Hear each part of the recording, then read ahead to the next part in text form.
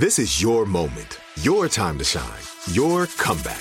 You're ready for the next step in your career, and you want an education employers respect. So you're not just going back to school, you're coming back with Purdue Global. Backed by Purdue University, one of the nation's most respected public universities, Purdue Global is built for people who bring their life experience into the online classroom. Purdue Global, Purdue's online university for working adults. Start your comeback today at purdueglobal.edu. From BBC Radio 4, Britain's biggest paranormal podcast is going on a road trip. I thought in that moment, oh my God, we've summoned something from this board. This is Uncanny USA. He says, somebody's in the house, and I screamed. Listen to Uncanny USA wherever you get your BBC podcasts, if you dare.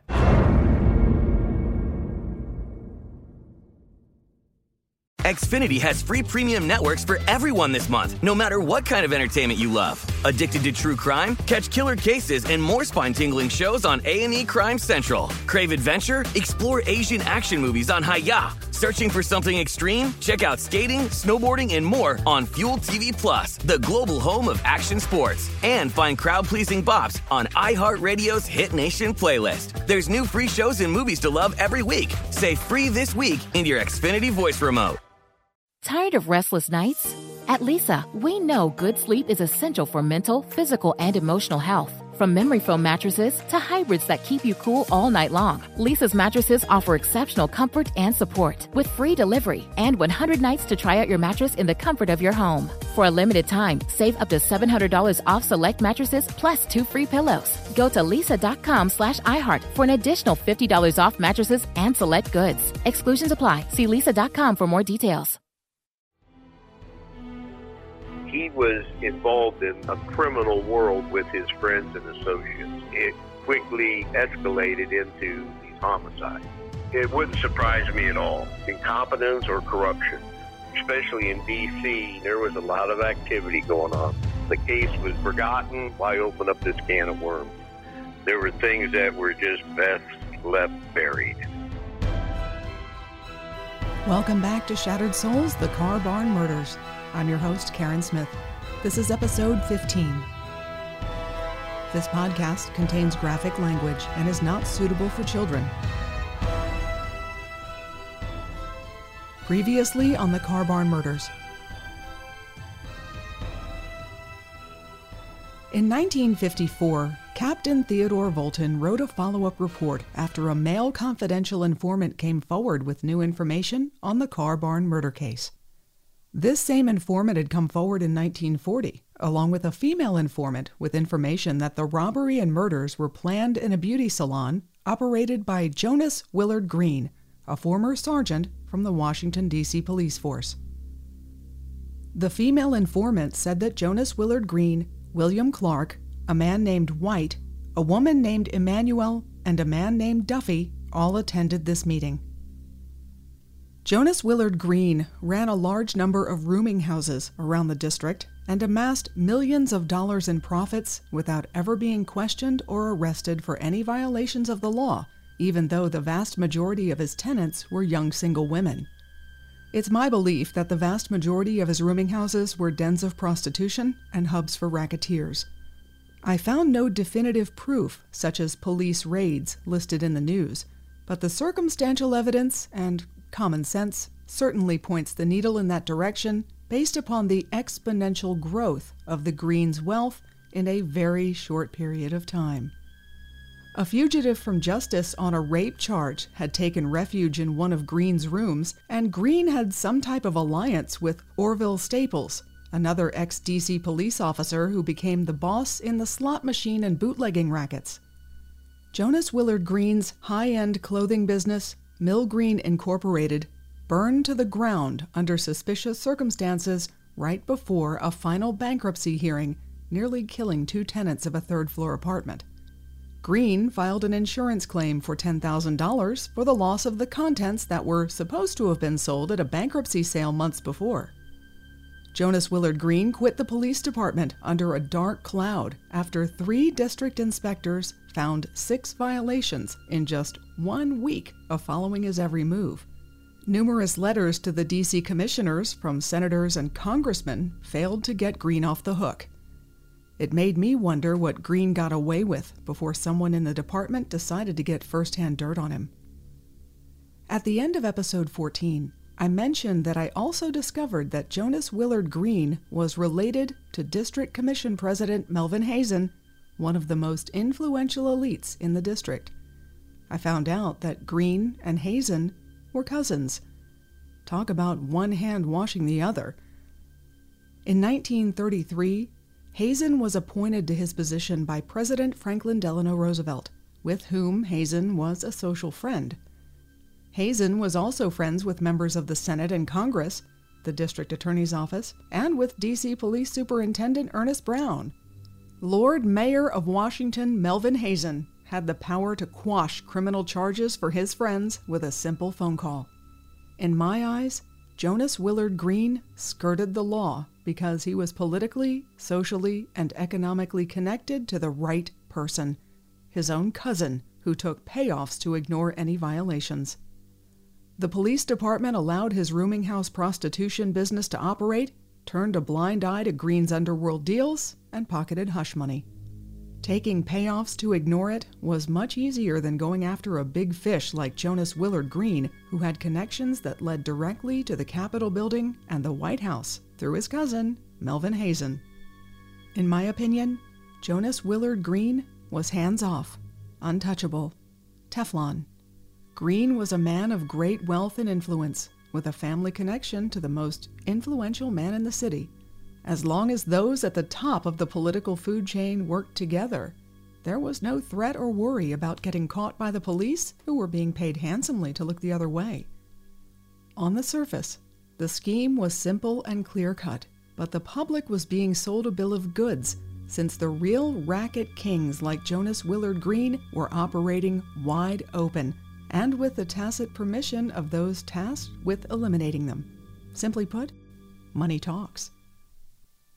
Jonas Willard Green and his wife, Gertrude, opened a beauty parlor, Green's Company Incorporated, in 1929 in the tobacco store that had been owned by Gertrude's father before he died. Green's Company Incorporated was in the same location as the Shingle Shop, a beauty parlor half-owned by James Weir, and the Modern School of Beauty, owned by Weir's sister, Neva Berardinelli. This single location of all 3 businesses was the connective tissue between Jonas Willard Green, James Weir, and William Clark, my primary suspect for the robbery and murders of James Mitchell and Emery Smith. The fact that all 3 of these beauty salons were one and the same adds a lot of weight to the statement by the female confidential informant who said that the crime was planned in a beauty salon operated by Jonas Willard Green and that William Clark was at that meeting. The female informant was privy to this information, who was present, and where it occurred, so she must have either been a direct witness to this meeting or had credible information of her own to offer to Captain Volton. Continuing to unfold the 1954 addendum report, Captain Volton came out of retirement and did some digging of his own. He found out that the woman who went by the name Emmanuel, who was present during the planning meeting at Green's Beauty Salon, was actually named Gertrude. Could she have been Jonas Willard Green's ex-wife, Gertrude Pond? Or Green's daughter, Gertrude? She also became a beautician, and an award-winning one at that. That sure seemed coincidental to me. Volton also discovered information about Duffy, the mechanic who operated a garage for Jonas Willard Green in the area of 7th and N Streets Northwest. Duffy was also at the meeting, and he disappeared in 1936 and was never heard from again. If Duffy helped to hide the car used in the murders and wasn't trusted to keep things quiet, was he expendable? Was Duffy another despicable witness elimination? The female informant in Volton searched that area in 1940, but the garage and car were never located. Also, recall the name John Swales, William Clark's associate? Swales was a taxi driver and mechanic, and he lived at 4th and N Streets Northwest, just 3 blocks from that garage. William Clark visited John Swales at a gas station on the night he took Mary Branch out to kill her. That sounded like additional premeditated planning between Clark and Swales. Could John Swales actually have been Duffy, the mechanic who worked for Jonas Willard Green and was never heard from after 1936? My sixth sense says yes, but unfortunately, I don't know for sure, and I have no way to find out. Before I go forward, I need to say this. We stand on the shoulders of giants when we work cold cases like this one. Without the incredible gumshoe detective work of Theodore Volton, Leroy Rogers, James McAuliffe, Stuart Deal, and the follow-ups by Jack Toomey and the reports and information that have been preserved for over 87 years, I would never have been able to complete my investigation. I have to give credit where it's due. To all of them, I say thank you for your dedication and work to try to find the answers. You handed the ball off and I ran with it. This investigation was not only for my family and James Mitchell's family, it was for all of them as well. Captain Volton's 1954 report rounded out the list of players in this horrible story. I had to finish putting all of the pieces together to present a case, not only to you, but to the people with the power to make a ruling on the Car Barn case and whether or not my investigation is worthy of ruling it closed for good. Just like my years on the street, if it's not documented, it didn't happen. It's all in the articulation, and believe me, this is the longest police report I've ever written. In order for a case to go forward, the information must be accurate, factual, objective, and verifiable. Obviously, there won't be any arrests or indictments since everyone involved is presumed dead given their age at the time of the crime, but my end game is to get the Car Barn case officially solved and closed. You play the most important role. You're the public jury. After you've listened to all of the evidence and information, I'm going to leave it in your hands to decide whether or not I've made my case and either take that information to the Montgomery County State Attorney's Office for a final ruling or be satisfied that although I gave it my best shot, there just wasn't enough in the public's eye to make a verdict. That's a scary prospect, but it's the only fair and balanced way to do this. This is a largely circumstantial case, and after 87 years, that's not surprising. There is no DNA available, no murder weapon to do ballistics comparisons. The evidence from the scene at the Rock Creek Bridge was lost or destroyed decades ago. The gun and bloody clothing, supposedly in the possession of Captain Richard McCarty, was never reported or followed up. The car was never found. The reports detail nothing about the clothing of victims James Mitchell and Emery Smith, and the chain of custody for the bullets and casings is unclear, since they were sent via the post office to various other departments for comparison to their cases with similar circumstances. It's my understanding that there is one bullet that's remained in a sealed envelope from Pumphrey's funeral home, and that evidence is still in the possession of the Montgomery County Police. Without a gun for comparison, it's useless. Without a chain of custody for the gun, if it's ever located, the murder weapon would be useless. Bottom line, this isn't a forensic case. In order for you, the public jury, to make a fair ruling, there are a couple of little housekeeping items to go through, starting with an explanation of the types of evidence, direct and circumstantial. Either of them can be used to prove any fact. There's no distinction between the weight that you can give to either direct or circumstantial evidence. It is for you, the jury, to decide how much weight to give any piece of evidence. Now, what's the difference? Direct evidence establishes a fact. Eyewitness testimony and suspect confessions are examples of direct evidence. And as we all know, eyewitness testimony can be flawed, and people can give false confessions. So even though direct evidence can provide a factual part of a case, the weight of that direct evidence still hinges on the totality of circumstances, and that is where circumstantial evidence comes in. Circumstantial evidence is what many cases are based on. This includes forensic science like DNA and fingerprints. It's not absolute proof of a fact in and of itself, but when circumstantial evidence from multiple sources all lead to the same conclusion, then it's considered to be proof of guilt beyond a reasonable doubt. Does that circumstantial evidence lead to other evidence that tells a logical story? Now hold on, there's a catch. It's only proof of guilt if there's no alternative explanation of innocence that makes as much sense or more sense than the establishment of guilt through that same evidence. In short, is there a logical conclusion through the circumstantial evidence that establishes the facts of the case, along with any intent by the suspect? In the end, the jury has to weigh not only the facts presented in the way of direct evidence, but the logical conclusions via circumstantial evidence. It's a heavy burden sometimes when a case hinges on one eyewitness or one small forensic clue. Henry David Thoreau once said, "Some circumstantial evidence is very strong, as when you find a trout in the milk." He meant that if you find a trout in your milk bucket, it sure didn't swim there on its own. In my opinion, if the Carbarn case is that milk bucket, there's an entire aquarium swimming around in it.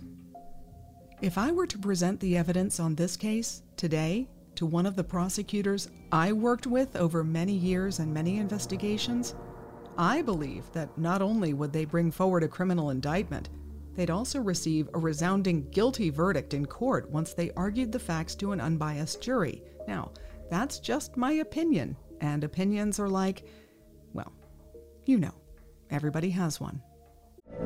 From BBC Radio 4, Britain's biggest paranormal podcast is going on a road trip. I thought in that moment, oh my God, we've summoned something from this board.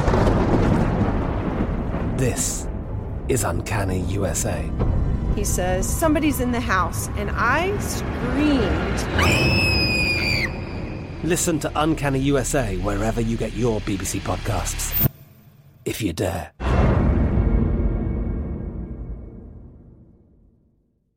Xfinity has free premium networks for everyone this month, no matter what kind of entertainment you love. Addicted to true crime? Catch killer cases and more spine-tingling shows on A&E Crime Central. Crave adventure? Explore Asian action movies on Hi-YAH. Searching for something extreme? Check out skating, snowboarding, and more on Fuel TV Plus, the global home of action sports. And find crowd-pleasing bops on iHeartRadio's Hit Nation playlist. There's new free shows and movies to love every week. Say free this week in your Xfinity voice remote. Tired of restless nights? Meet Leesa, the sleep experts. Here at Leesa, we know that good sleep is essential for mental, physical, and emotional health. That's why their mattresses are made for exceptional comfort and support, catering to every sleep need. Check out Leesa's Sapira Hybrid Mattress, named Best Hybrid Mattress 5 years running. Sleep hot? The Chill Collection is built with cool-to-the-touch top fabric and layers of high-density comfort foams, all intended to remove excess body heat while maximizing comfort. With Leesa, getting a new mattress has never been easier. Delivery is free, and you have 100 nights to try out your mattress in the comfort of your home. Don't spend another night dreaming of better sleep. For a limited time, save up to $700 off select mattresses plus 2 free pillows. Go to leesa.com/iHeart for an additional $50 off mattresses and select goods.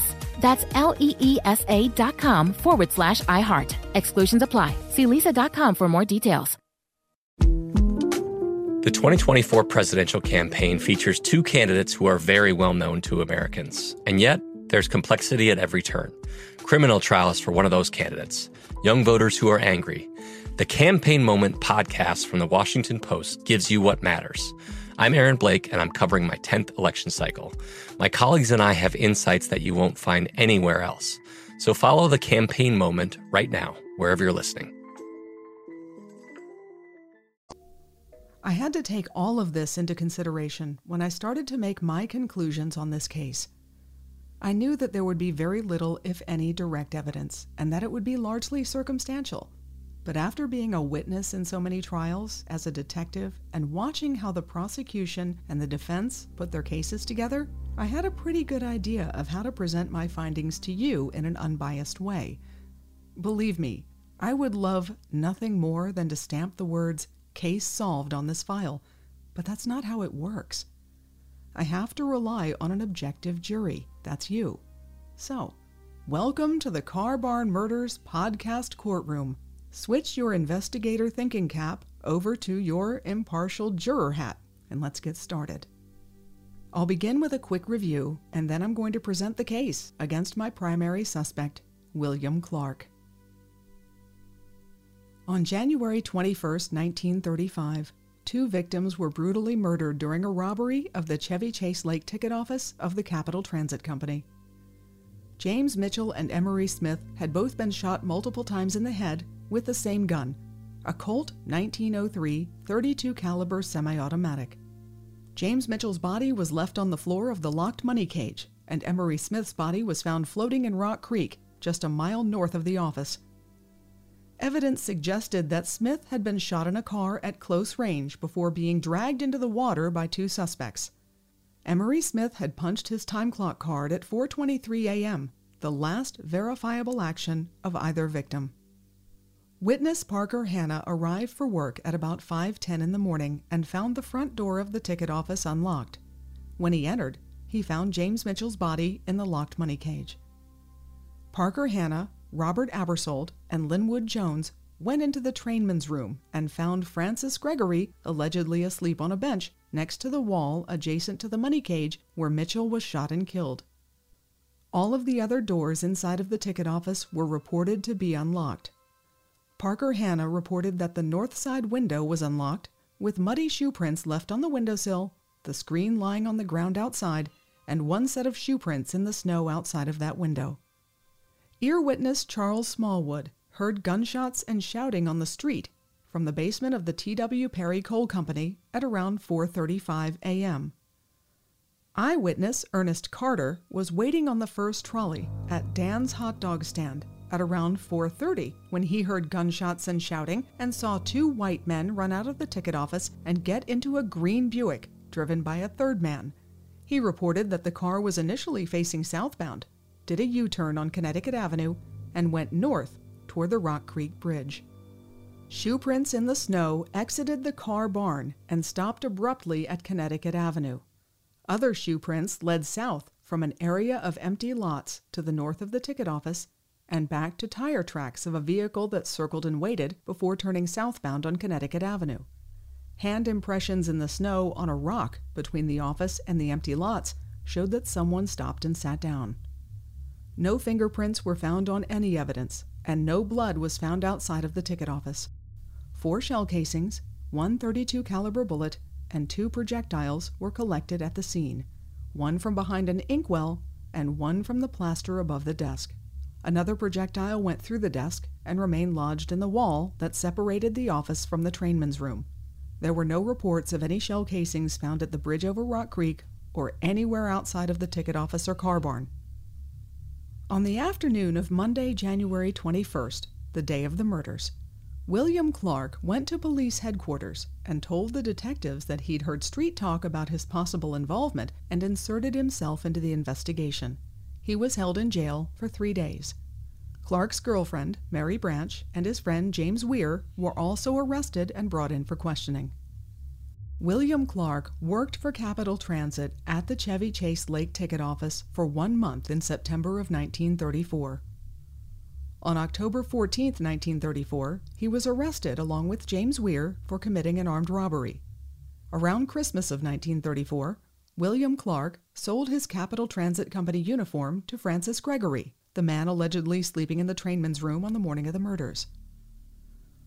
On Saturday, January 19, 1935, just 2 days before the murders, William Clark went to the Chevy Chase Lake ticket office 2 times under the guise of retrieving a change carrier. On Sunday night, January 20th, Clark had a meeting with a police officer at the apartment of his girlfriend, Mary Branch, at 1415 Girard Street. Clark said that he, James Weir, and Mary Branch all went to the Gaiety Theater and arrived back home around 11:30 p.m. He said that he didn't leave Mary's apartment until 1:15 Monday afternoon, at which point he went down to police headquarters. William Clark admitted to sleeping in the bedroom, while Mary Branch slept on the couch. James Weir went home around 11:15 p.m. This was verified by his friend, Joseph Goddard. William Clark said that he had an appointment with Mr. Stevens, the superintendent of transportation, for Monday, January 21st, in order to get his job back. Mr. Stevens referred Clark to Mr. Kelly, the company's attorney. Clark did not keep either appointment, opting instead to go to the police station. A green Buick was stolen from the area of 15th and Irving Street at around 10 o'clock p.m. on Sunday night, January 20th. This car was never recovered, and it was located within walking distance from William Clark's apartment on Girard Street, just 2 blocks away. Eyewitness Ernest Carter was certain that the car he saw outside of the ticket office at the time of the robbery and murders was a green Buick. Hearsay information from witness K.W. Gettings via his roommate alleged that Gettings saw William Clark on the morning of the murders in a Pontiac sedan parked across the street from the 14th and East Capitol Street ticket office when a milk truck shined its headlights across the driver of the car, whom Gettings identified as William Clark. During his police interview, William Clark admitted to knowing James Mitchell. I discovered that Mitchell aided the police on a previous arrest of Clark for robbery. Clark denied knowing my great-uncle Emery Smith. However, he described Smith very accurately during his interview with detectives, and he worked at the same location and during the same hours as Emery Smith for a month in the fall of 1934. William Clark's movements, meetings, times of departure, return, and subsequent actions did not coincide at all with the information from his girlfriend, Mary Branch. Clark failed to mention any meeting with a police officer on Sunday night, a taxi ride to the Gaiety Theater. He also failed to mention his friendship with Francis Gregory until the detectives prompted a response, at which time he admitted to knowing Gregory. William Clark also admitted that he frequented the horse track. William Clark was in serious debt. He owed witness Frank Schuerman $165, to whom he had already written several bad checks. Clark gave Schuerman a vehicle as collateral. Clark told Schuerman that $300 was owed on the banknote, but in actuality, there was $650 owed on the car from a previous loan that Clark had taken out on it. The week before the murders, Clark, his cousin Benny Johnson, and 2 other men went to Schuerman's home in Baltimore at 1:30 in the morning and tried to strong-arm the car back. Clark told Schuerman that he desperately needed it. Clark left without the car, and Mr. Schuerman kept it. Mary Branch said that Clark had been in trouble for failing to pay alimony to his wife, Viola, and in support of their 3 children. Mary also stated that she had paid money on the car that Clark took to Schuerman's. She helped him financially, gave him food and a place to live. In May of 1935, just 5 months after the murders of James Mitchell and Emery Smith, William Clark drove Mary Branch into rural Ilchester, Maryland in the middle of the night. He beat her senseless with a blackjack and then threw her over a 35-foot bridge into the Patapsco River, believing he'd left her for dead. Later that morning, Clark got word from his cousin, Benny Johnson, through a taxi driver that Mary survived the beating and fall into the water and was at the hospital. William Clark panicked and ran out of his apartment, followed closely by a woman. Clark represented himself in court on the attempted murder charge and was found guilty. In June of 1935, he received an 8-year prison sentence at the Maryland State Penitentiary. Before the attempt on her life, Mary Branch had been talking to Francis Gregory and told Gregory that Clark would sit around and plan holdups. She also told Gregory that she heard Clark was seeing another woman, and if she found that to be true, she would tell everything she knew to the police. A few days later, Clark tried to kill her. Mary told a newspaper reporter that the reason for the attempted murder was because she knew too much. William Clark purchased furniture and put $500 down on a house in Chevy Chase with his other girlfriend, Edith Small, the woman referenced by Mary Branch as the catalyst for her discussion with Francis Gregory. Mary Branch wrote to William Clark in prison regarding surreptitious letters that she intercepted sent from Edith Small to George McNeil. The letters referenced Clark and Edith's communications, in which Edith wrote that, quote, she hoped you would soon get your release so she and you could carry out your plans.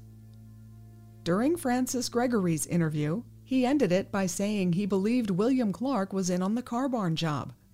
During William Clark's interview, the detectives surmised that Clark could have been the finger man for the murders. D.C. Police Captain Richard McCarty believed that Clark could have used a bottle of anesthesia found at the apartment to render Mary Branch unconscious before committing the crime.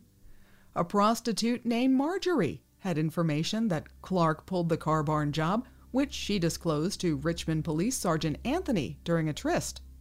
Captain Volton's 2 confidential informants also named William Clark as the perpetrator. William Clark pawned a watch taken during the robbery of an employee of the Hot Shops restaurant chain to a man named John Swales. Clark visited Swales at a gas station at 4th and N Street Northwest on the night he took Mary Branch out to kill her.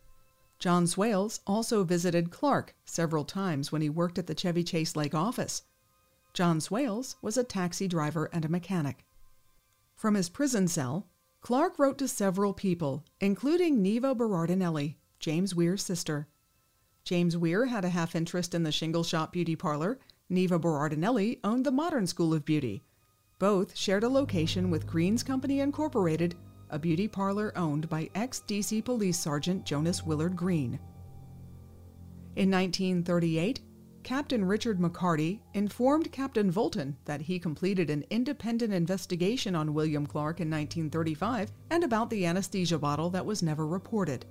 Captain McCarty was also allegedly in possession of a gun and bloody clothing that belonged to William Clark, but the disposition of those items remains unknown. Clark was also alleged to have received 3 or 4 guns from a police officer, but this was also unsubstantiated. In 1935, a reference was made to Shorty at the garage at 7th and N Street Northwest, who could tell more about Clark than anyone.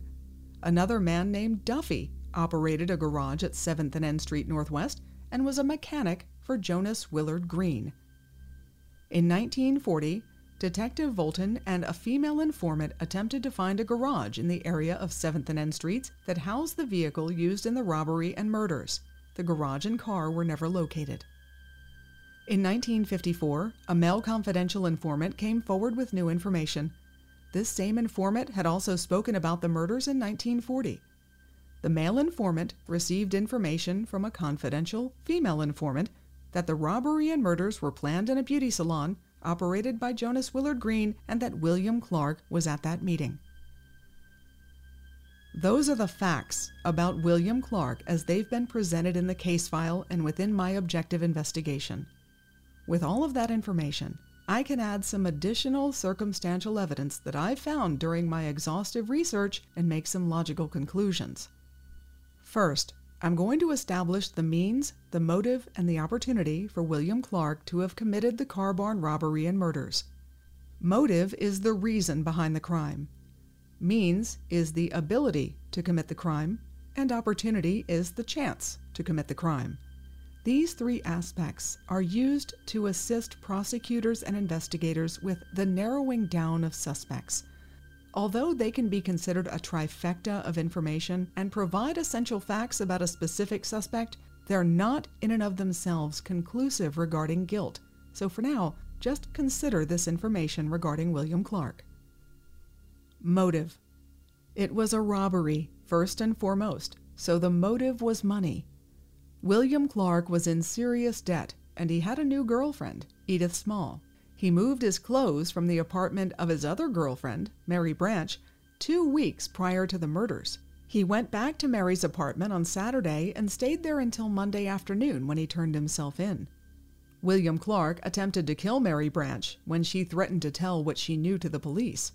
He owed alimony to his wife Viola, in addition to other debts owed to Frank Schuerman, and Mary Branch stated that she was supporting him financially.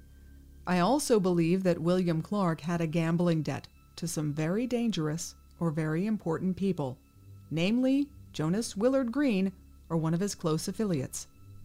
I suspect that Clark got an ultimatum at the beauty salon meeting and a final warning during their Sunday night meeting. Time's up. Pay me or else. Clark attempted to repossess a car from Frank Schuerman the week before the murders, ostensibly to repay his debt under fraudulent circumstances since the car was already in arrears from a previous loan. After the car barn robbery and murders, William Clark had the funds to purchase furniture and put a $500 deposit down on a house. William Clark had the motive to commit the crime.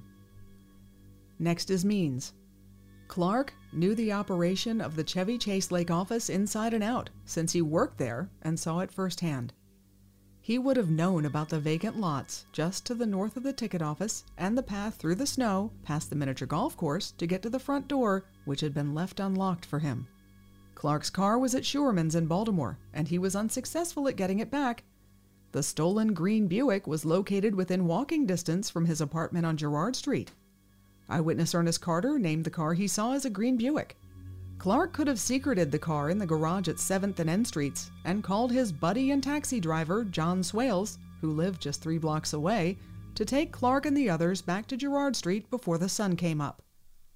Regarding the murder weapon, it was reported that a police officer gave Clark 3 or 4 different guns. That's unsubstantiated, but access to a firearm wouldn't have been an issue. The gun used in the car barn murders was described as older and in not very good shape, which would point to a street purchase, something Clark would have been very familiar with since he was previously arrested for an armed robbery. Clark had the means to commit the crime. Finally, opportunity. William Clark's alibi was Mary Branch and James Weir, both of whom initially substantiated his story about attending the Gaiety Theater on Sunday night, but the murders didn't happen until early Monday morning. Mary Branch and William Clark slept separately by their own admission, so Mary couldn't alibi him. James Weir was home by 11:15 p.m., according to Mary Branch and Weir's friend Joseph Goddard. Imperatively, I recently found a newspaper ad for the Gaiety Theater that listed the showtimes. There was no evening show on Sunday nights. The matinee started at 5 o'clock. None of them went to the Gaiety Theater on Sunday night. There was no trip in a taxi to the Gaiety. Their entire alibi about going there on Sunday night was pure, unadulterated bullshit. The green Buick was stolen at around 10 o'clock p.m. on Sunday night, when Clark was not at the theater. William Clark had no alibi whatsoever for the night of January 20th to the morning of January 21st. William Clark had the opportunity to commit this crime. From BBC Radio 4, Britain's biggest paranormal podcast is going on a road trip. I thought in that moment, oh my God, we've summoned something from this board. This is Uncanny USA. He says, somebody's in the house, and I screamed. Listen to Uncanny USA wherever you get your BBC podcasts, if you dare.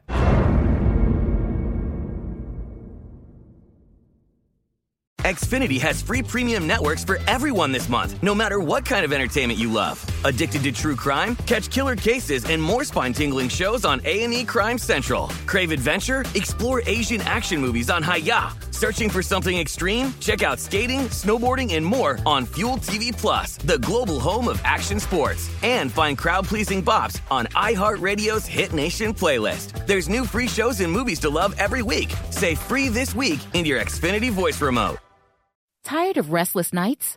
Meet Leesa, the sleep experts.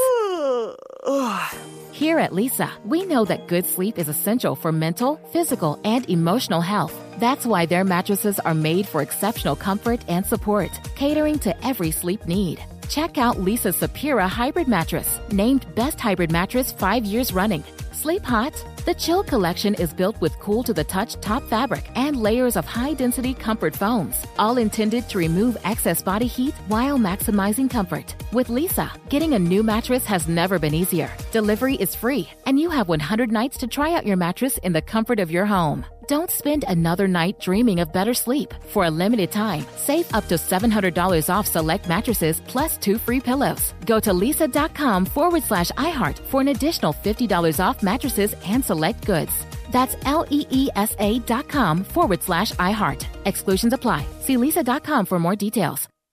I bet you're smart. Yeah, and you like to hold your own in the group chat.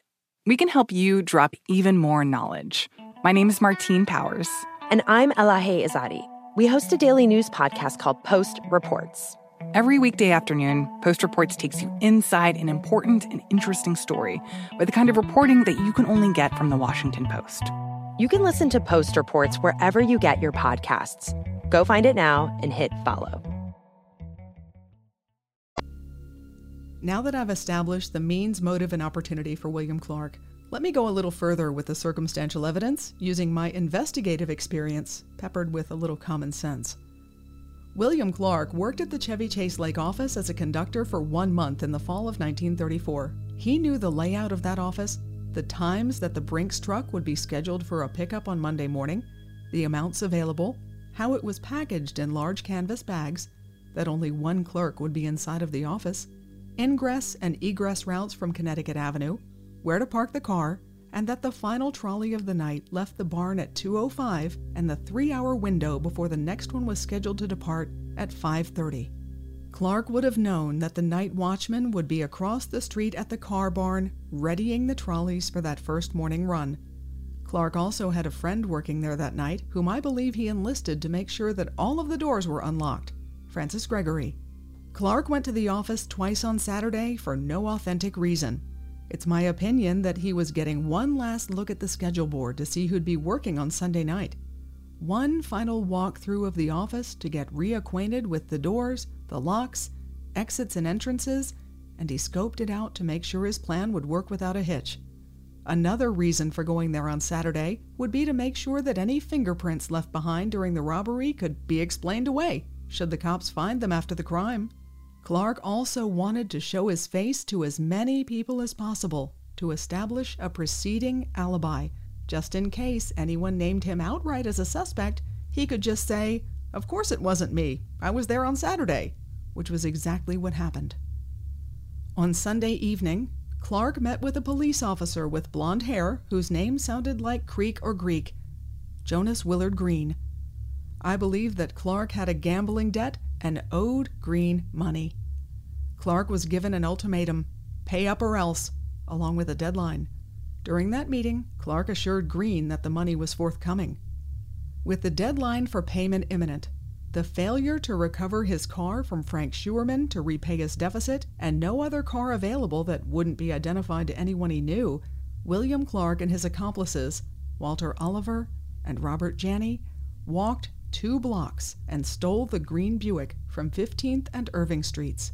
They then drove to the ticket office at 14th and East Capitol Street. Clark intended to rob 2 ticket offices that night, the one at 14th and East Capitol Street in addition to Chevy Chase Lake, but Clark was spotted by K.W. Gettings and had to abort that first robbery, at which point they drove to the area of Chevy Chase Lake. The car was observed by John Stout at 3:50 in the morning as it idled on the east side of Connecticut Avenue facing north, a half-mile south of the ticket office. After being seen by John Stout, they drove to the empty lots to the north of the Chevy Chase Lake office to park and wait out of sight. One of the suspects exited the car and left shoe prints in the snow along the B&O Railroad tracks out to Connecticut Avenue during a quick reconnaissance of the ticket office to make sure that James Mitchell was working alone. The shoe prints led back to the waiting car, at which point the car exited the lots and went south to wait in front of the office with the car facing southbound. According to plan, the front door of the ticket office was unlocked by Francis Gregory, just like the Brightwood ticket office attempted robbery several months before.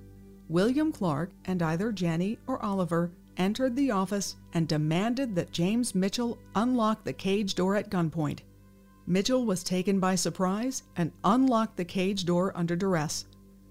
Because William Clark knew that James Mitchell previously aided the police in his arrest, Clark shot Mitchell 3 times in the head to eliminate him as a witness and kicked his body over to make sure he was dead.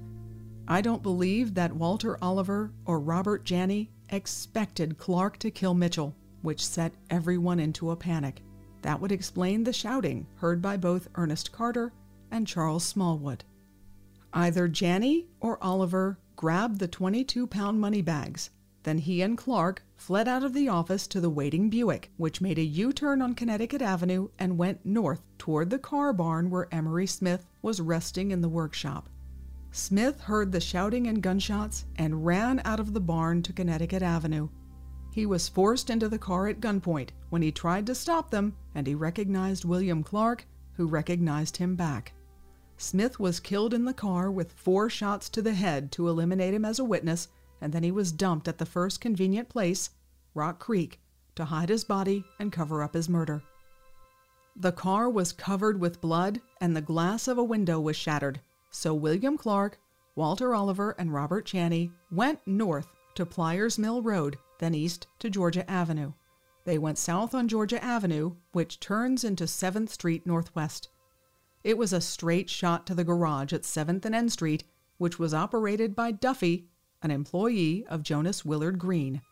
Once the car was secreted in this garage, Clark and the others got a ride, likely from his friend John Swales, whom I believe was Duffy, back to Girard Street or some other location to divvy up the money, and then they went their respective ways.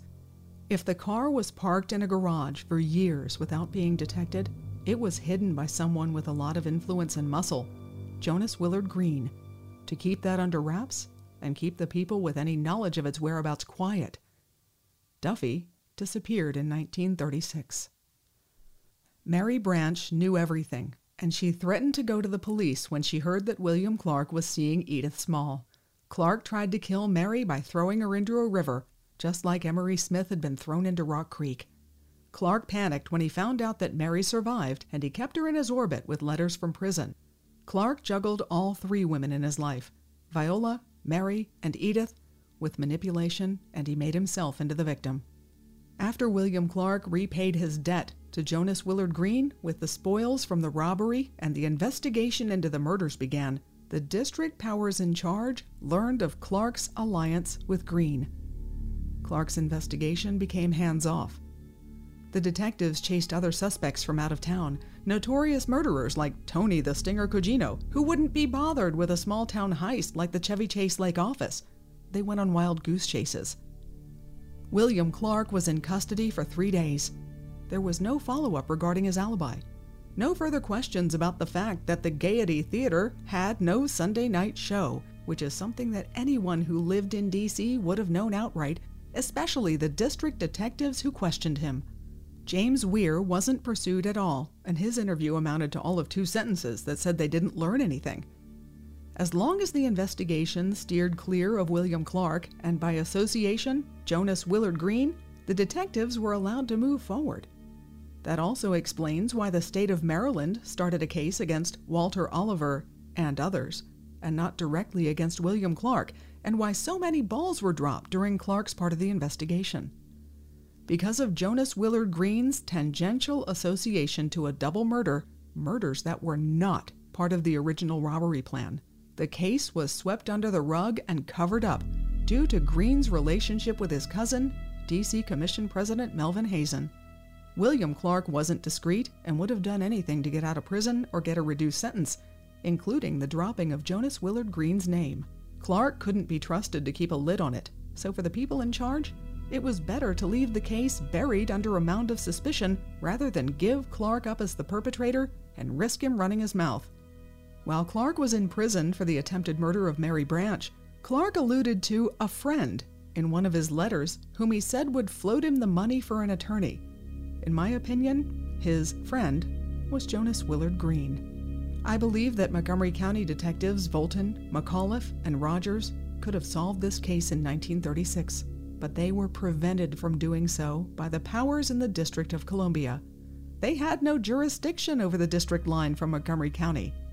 That was why Colonel McAuliffe got so angry when Jack Toomey mentioned the Carbarn case to him in 1985. McAuliffe knew it was a cover-up, and he was powerless to do anything about it.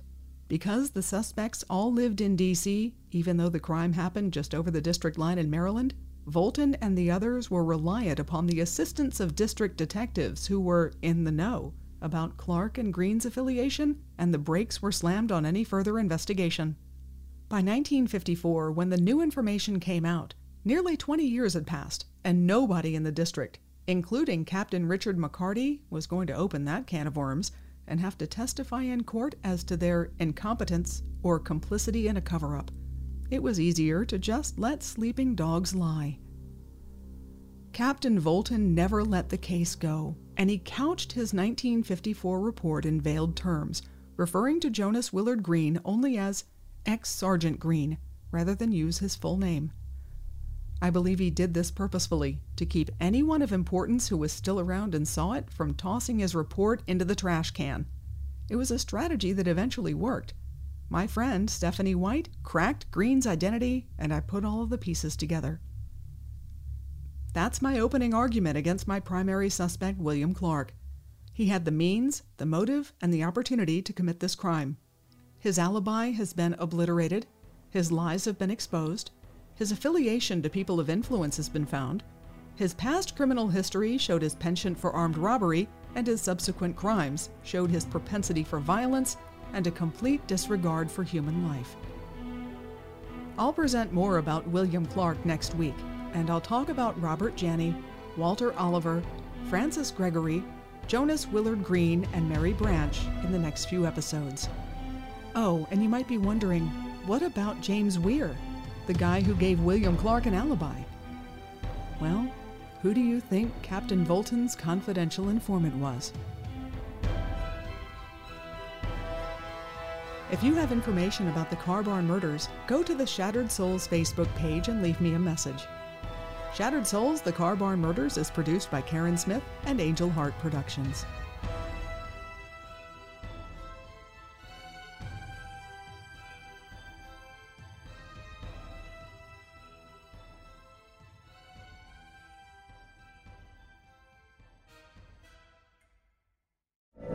From BBC Radio 4, Britain's biggest paranormal podcast is going on a road trip.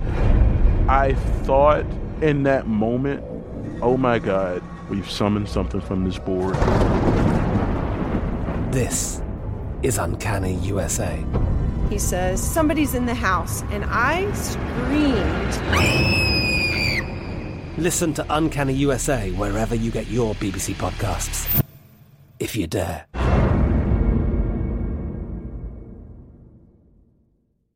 Xfinity has free premium networks for everyone this month, no matter what kind of entertainment you love. Addicted to true crime? Catch killer cases and more spine-tingling shows on A&E Crime Central. Crave adventure? Explore Asian action movies on Hi-YAH. Searching for something extreme? Check out skating, snowboarding, and more on Fuel TV Plus, the global home of action sports. And find crowd-pleasing bops on iHeartRadio's Hit Nation playlist. There's new free shows and movies to love every week. Say free this week in your Xfinity voice remote.